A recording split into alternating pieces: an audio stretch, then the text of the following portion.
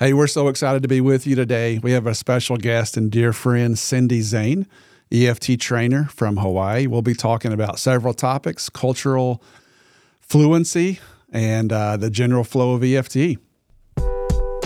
Welcome to the Leading Edge in Emotionally Focused Therapy with your hosts, Dr. James Hawkins and Dr. Ryan Reyna. EFT is a dynamic model that humbles even the most seasoned therapists. Together, we want to come alongside you as you continually push the leading edge of your understanding and application of this wonderful model developed by Dr. Sue Johnson. Yeah, Cindy, it's an honor and a pleasure to have you here on so many levels. One, definitely respect you as a colleague and as a professional in the insight that you bring into the EFT process and your skill. But I'm more excited about like the human that I got to meet, and working with Cindy. You are, there's sometimes some people say, wow, man, it's great that this person's walking the earth. Like the world is a better place because they're walking the earth. And Cindy, you are one of those people for sure. I agree completely. Well said. Yeah. Cindy, Zane, you're one of the most high-quality character, maybe the most high-quality character of EFT trainers. I've seen you walk through difficult and contentious spaces with grace and elegance and wisdom. So it's just our honor to have you today, Cindy. Welcome. I'm so excited to be here, just to be in the space, connecting with both of you, connecting Hawaii with Arkansas, and from where each of you has come from in your lives, and the three of us, getting to be in this space. It's a cherished and rare opportunity, and more so that, we have this common mission of sharing EFT as far as we can. Yeah. So and I feel a little awkward the way you folks are talking about me, because I just like being human and being with you folks, getting to know each of you and people that I get to work with. That's a special thing, and that we get to be entrusted with also having a clinical EFT focus as we journey alongside with them for the time we are privileged to journey alongside with them, and then to talk about it with others like the two of you, and us learning and connection. That's a truly rare and special opportunity. So thank you. Which your words right there just prove our point. Exactly. Come on. And you broke it down to the essence of what it means. Just like you said, I just like to enjoy getting to be with people. Yeah, that says a lot, Yeah. Well, Cindy, I think, I've gotten to train with Cindy out in Vegas and gotten to really hear her and see her. So there's a couple of passions I know on her heart. I know she's doing some work and thinking about, supervision and helping people get better there. But also, Cindy, I think you've done a really great job on like the cultural piece and cultural attunement and welcoming cultural experience into the room, which probably just ties into what you just said about, I just like being with people. And you want to, when Cindy says that I want to be with people, I want to be with you as who you are, not just how I want to see you. I want to be curious. I want to know you. And in Vegas, you did something that really blew my mind. I like clarity. I like when things are lined out. And so we were teaching, we were in Core Skills 1, and we were going over assessment piece. And assessment can feel, usually it's like, sometimes if I'm honest, like, let's get through this information, it's kind of just informational. And then Cindy did this piece on cultural assessment. I'm like, whoa, hold on, stop the press. Something different happened there. And so I just want to build on that, like your layers of cultural assessment, Cindy. I've kind of tried to mention it here. So I don't know. I want to give you room to really do it its beautiful justice that it deserves about those layers of cultural assessment. I'm excited to hear about it, because I just left supervision this morning, and the supervisee was like, hearing that story that you all shared about Cindy's cultural assessment has really helped my work. So here you go. Oh, yeah. And I've had the pleasure to train with Cindy in Hawaii several times, maybe 3 or 4. In Hawaii. It was a hard life. It's tough. Someone's got to do it. But whether you want to or not, I know that we want to. But even if you didn't, in places like Hawaii, there is so much cross-cultural things happening. There's multiple cultures crossing back, and I love how Hawaii holds that in such high regard. It's not just a difference we carry, it's a difference that we exhibit, which is really cool to see. So anyway, I'll turn it over to you, Cindy, as you share more about, That was a good you line right Yeah. there, right? It's not What's just a difference we carry; it's a difference we exhibit. Yeah. Anyway, Yeah. No, I appreciate Ryan because that's sort of, as we zoom out to who are we as clinicians first and foremost. And you're touching on it, like in Hawaii, it's you go to a different town and you instantly experience the difference in the human landscape or just who you might meet on the street. And we're always curious, like, hey, where are you from? What does your name mean? Where are your parents from? And we're used to having those kinds of conversations from the time that we are little, because so many of our families hail from so many different places across the world, uh, from the United States. And so we treasure getting to know that about each of us here. And as we kind of narrow into what James is talking about, that we got to get into in Las Vegas, and it came in a co-creative kind of way, right? We were doing a demonstration on assessment role play, and the actor, one of our helpers from Las Vegas, she was talking about basketball, I think it was, and shooting hoops.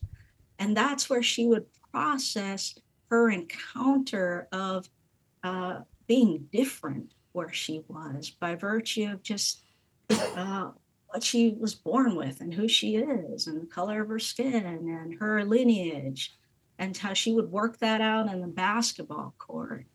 And James and I went two different ways with that. James went, if your future self could go back and say something to you to help you navigate what's to come, what would it say? And that was just beautiful in and of itself. And you could see, our helper just settle in. And then I was like, oh, my mind and heart went to, what did the basketball backboard say to you? Or it's as if you're trying to work something out on that court and just shooting hoop after hoop after hoop. And what came out of that engagement with the basketball net? That just seems like such a rich engagement in that intrapsychic, and it becomes very real and interpersonal and relational because there's a sense of safety and reverence for things that we might value differently in other cultures, like working things out on a basketball court. It not just touches on cultures of different parts of the world, but also like athletic culture, things that we don't check off on a demographic form that so much influences who we are today.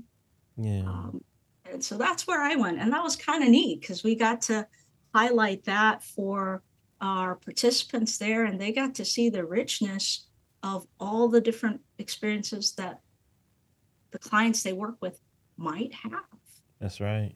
And I like what you did, Cindy, in that too, another beautiful thing you did in that moment was you used yourself to help inform that moment. You talked about, how the water means so much to you being in Hawaii, and how you might go out and you might talk to the ocean about what's going on and what you're feeling.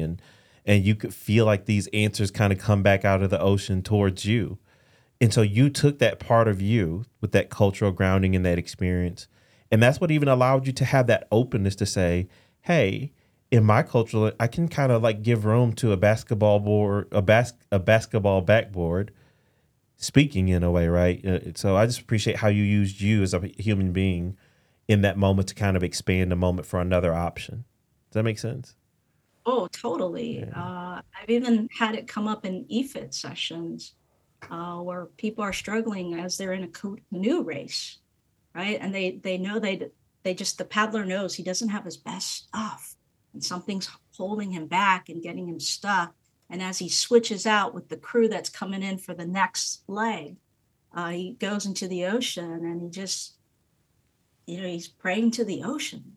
And I said, hey, can you make that alive right now, as you're, you went in your heart to pray to Keakua, your God? What would you say to him right here, right now, that touches on your emotion of grief and sadness? And he did it. And we did the tango move 4. We processed, what was that like to get to speak your heart in this place of sadness and grief to Keakua? And what was it like to hear Keakua back? How much could you take in? What was that like to take in?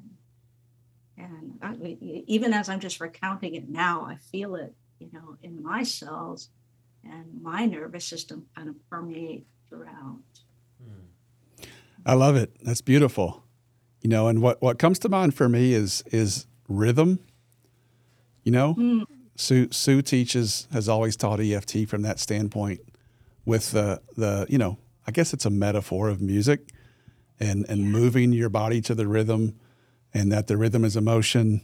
And then all those metaphors work, right? I grew up as an athlete, which is very much a culture, and certain rules and so forth, some of which I like and some of which I'm still trying to get out of. But either way, it's a culture. But there's a rhythm when you shoot baskets. There's a sound. The basketball that makes it is rhythm. There's a sound that comes when the ball goes through the net. There's just certain rhythms to that. And when I think about the paddler in Hawaii, there's a rhythm to moving with that team and moving the body. And then certainly in Hawaii, there's a beautiful rhythm to the waves, and so connecting with that rhythm is how you start to know yourself, right? It's in that reveals this, or part of what reveals this deeper sense of who we are that I think you all are going for. Am I in the ballpark there, Cindy? Oh, completely. And even just when you said rhythm and taking that in from Sue, like, I'm going, yes. And my head's like matching the rhythm of your voice and your cadence. And that's another aspect of cultural assessment, as we get to be with, especially people who speak different languages, the rhythm and cadence of how they say things, how they respond, how they even say their name.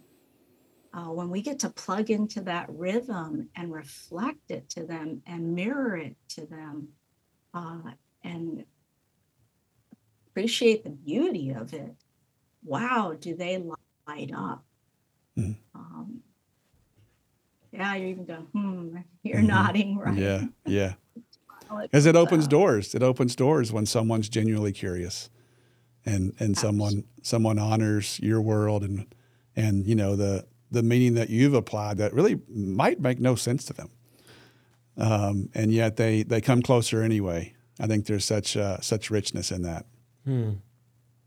It touches on a source of security, that all the ways in which culture has shaped who they are. And it also opens up windows for us as clinicians to spot where might be the stuck places. I just happened to see a live demo, and one of the stuck places for the couple, they were a cross-cultural couple. One partner was American, the other partner was of part Asian, part American descent. So Hapa, we call it, half and half. And that partner that was of bicultural lineage, he felt really comfortable speaking the Asian language. And part of that Asian language in its own rhythm and cadence and pacing is they used a lot of verbal encouragers. Aha, asoka. And he was doing the same thing in English. And that was forming a trigger for his sweetheart. And kind of recognizing, oh, I wonder if when you say, yeah, I got it, I wonder if you're just reproducing the natural rhythm and cadence that you automatically feel flowing through your body when you speak your most comfortable language. And he was like, oh. And that helped her to understand that even though she was telling him it's a trigger, that he wasn't persisting intentionally or with any mean-spiritedness, that was part and parcel of what was in his bones, if you will, that rhythm, that cadence, that naturalness to put those verbal encouragers in there, regardless of what language he was speaking. That was super rich when we can get into that kind of intimacy with our clients. That's beautiful, and it takes us, sort of in deeper into the practical. So this one person's, as they were connecting with their native language and trying to actually an attempt to connect with their partner, right? That the cycle, as we say, can still grab almost anything, right? And to create insecurity. But you or someone had to have this curiosity, about the origins of those small phrases, which was this person trying to do a double connection, right? To stay connected with their native self. I don't know if that's a perfect word, but that's what comes to mind for me, through their native language, but also trying to reach for a partner, right? But then those same negative cycles, that partner was receiving a very different message. So that's this integration of cultural, I guess, differences and how it can be happening right in front of you, and we may not know. Yeah. Yeah. Sort of like two partners getting into their respective natural rhythms, trying to connect in their respective natural rhythms and colliding. Mm-hmm.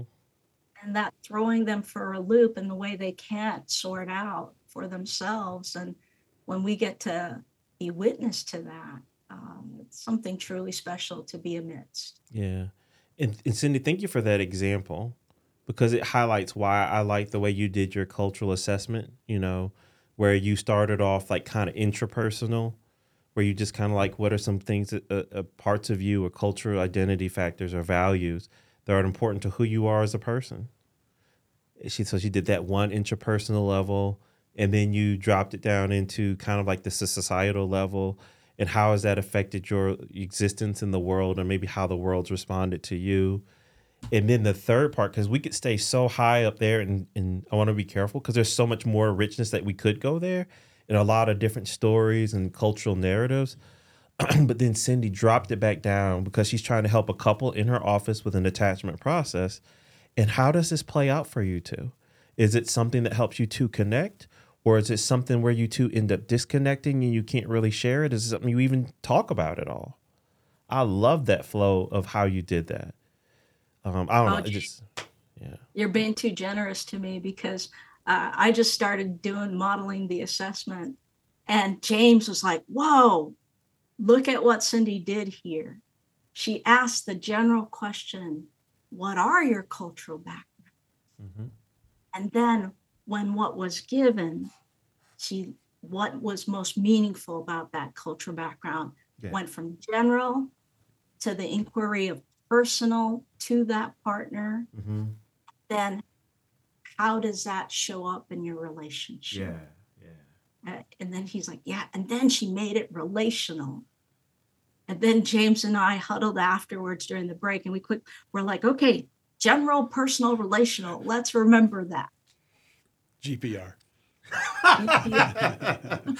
Like we're both writing it down. Okay. But it's important because that first one, you got to throw out a wide net to make space to be surprised. I mean, that's we use the word curious a lot, but it's a big word because I don't know.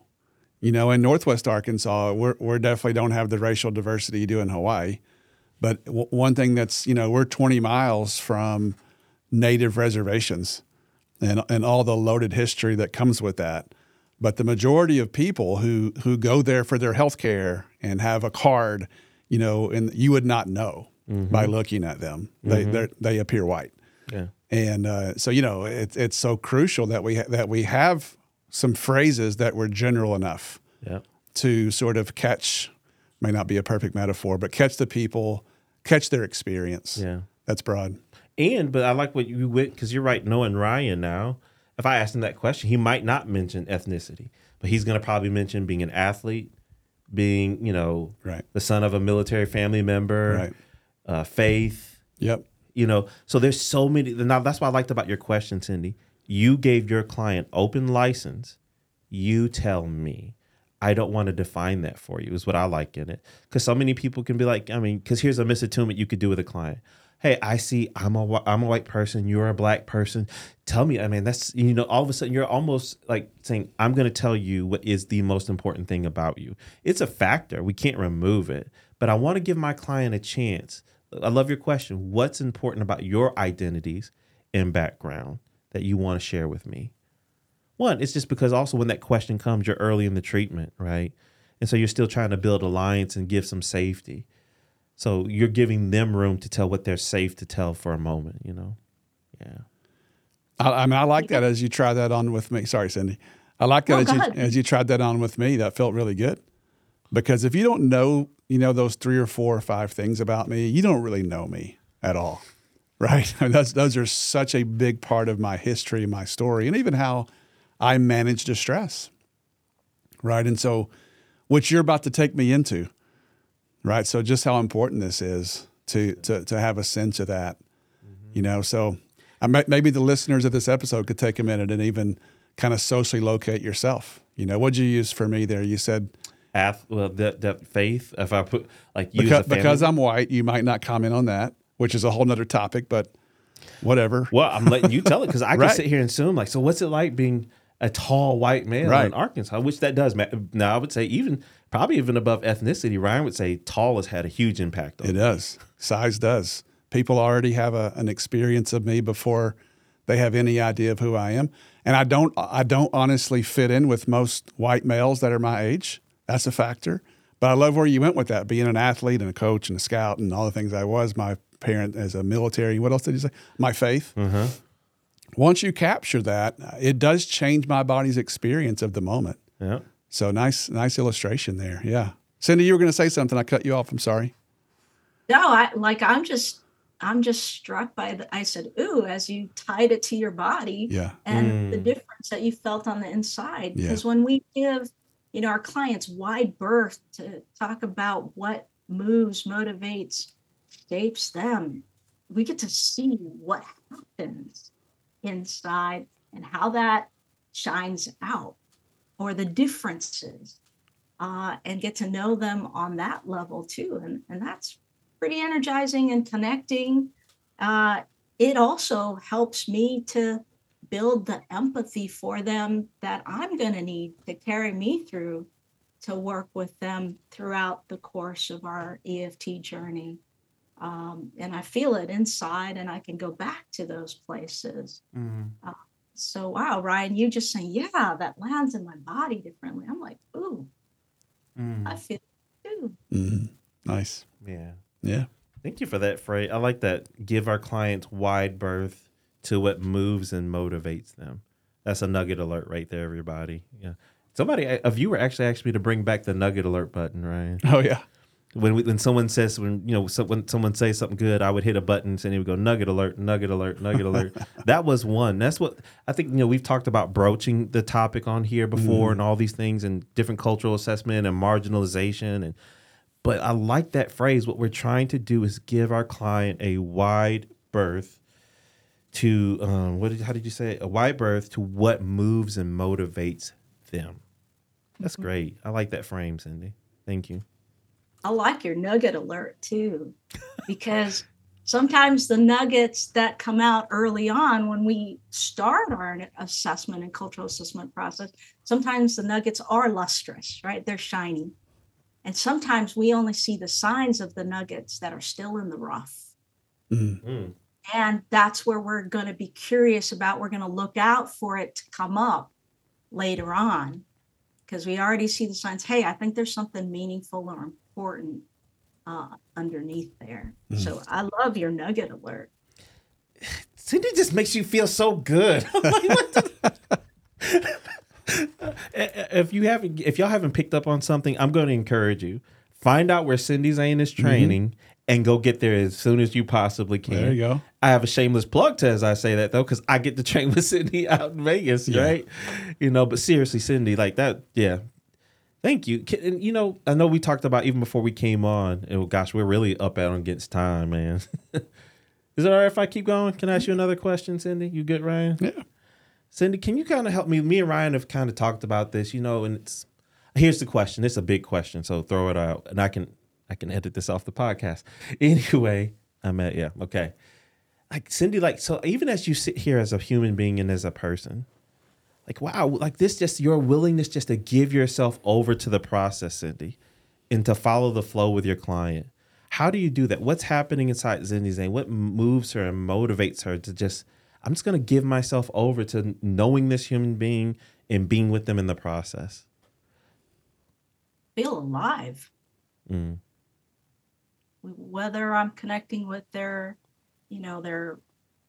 empowering energy or their abject agony, like to connect and sit in that space with them and to be able to reflect, that helps them see and understand themselves and maybe not feel so chaotic or it codes as fear when something is uncertain, to just be in that space and help them to kind of,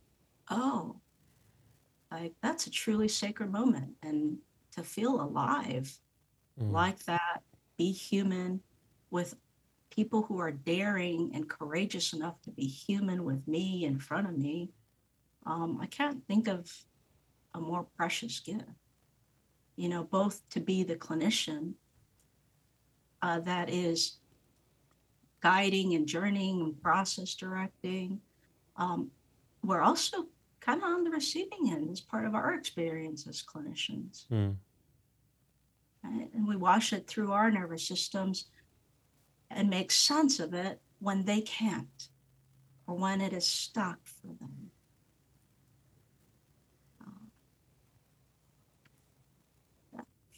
Thank you, Cindy. That takes my words away, I think, right here, how special that is to be able to do. How did you learn that, Cindy? What was it? Was it in your personal story, in your training, both? What was it? How did you capture that? Because I love what you said. You said it's to be fully alive, and then you split that into either way, whether it's something that's meaningful or beautiful, or whether it's into agony. That is still a form of life, right? And your body is drawn towards that, which is such an amazing compliment towards you. How'd you learn that? I was a big athlete, right? So big withdrawer, led a lot with, mind over matter and cognition and performance. And my late 20s, I got cancer and had to go through a few surgeries, chemotherapy and radiation. And boy, did that put me in touch with my body in a different way that I could not mind over matter it. And I intimately in touch with what goes on a cellular level in my body. What medications, what they feel like on the inside, or an injection, and just what it took to fight to live. And that shifted everything for me in knowing how deep and meaningful it is just to live. I mean, I go to Viktor Frankl's words, there's meaning in just suffering. And changed careers because of it. Went back to grad school, studied psychology, and so grateful I discovered EFT and Sue Johnson's model. And that spoke to me that, hey, people can have these kinds of meaningful shifts without having to actually face real existential life threats. Like, you shouldn't have to go through that in order to get in touch with your body become more relational. That's just my journey, right? But to be able to help people get there without having to be in dire circumstances really resonated with me, helped me to grow. I told James in Vegas, I think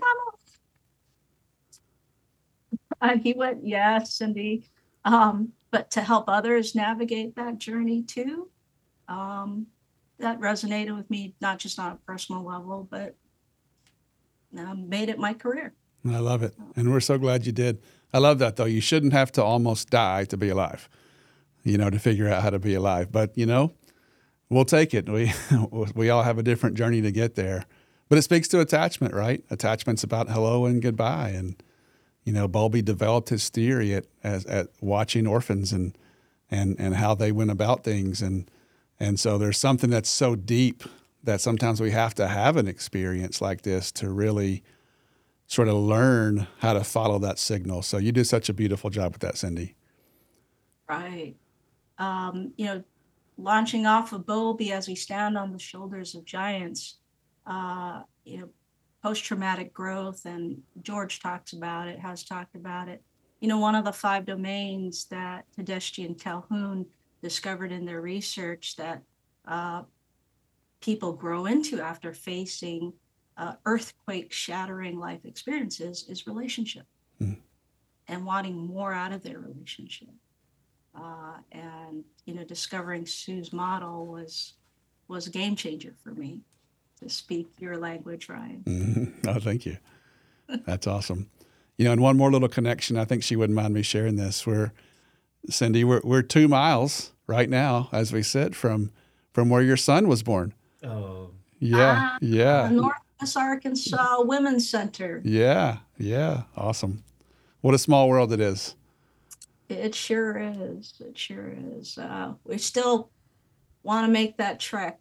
He still wants to see his baby hospital. So let me know what trainings you've got going on in 24, 25, because we want to make that sojourn with him. We'll do it. We'd obviously love to have you. The surfing's not as good here.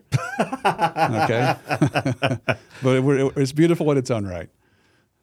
Yeah. But the people are just as rich and beautiful. There you go. Man, Cindy, thank you for sharing you with us in your heart, your lessons, the nuggets, the sacred nuggets. Thank you so much. Really appreciate you. Once again, Cindy trains in so many places. Of course, there's Hawaii.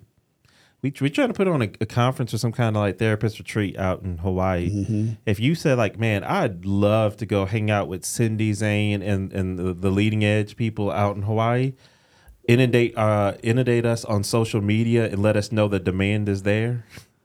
Hey, I know this food truck on the North Shore of Hawaii that has the best fish sandwiches on the planet.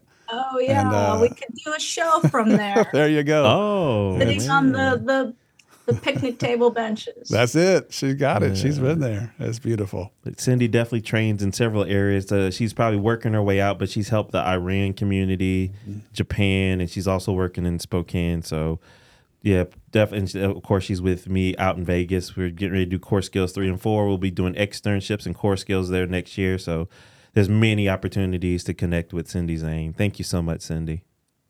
Thank you so much, James and Thank Ryan. You. Pleasure to be with you both. All right. Then thank you all. We appreciate this. And we hope that, so many great themes here, whether it's just the rhythm of who you are as a person, learning to sync up with the rhythm of others, with the stories of their lives, so we can give them this wide berth of them to be able to know like what moves them and motivates them. So this way you can help push your leading edge and the leading edge of your clients. Thank you for listening. We hope this experience helps you push the leading edge in your work to help people connect with themselves and with each other. Please subscribe to our podcast and leave us a 5-star review. You can contact us at pushtheleadingedge@gmail.com, and you can follow us on our Facebook page at Push the Leading Edge. You can follow Ryan on Facebook at Ryan Reyna Professional Training and on his website, ryanreynatraining.com. You can follow James on Facebook and Instagram at DocHawkLPC. You can also check out his website, dochawklpc.com.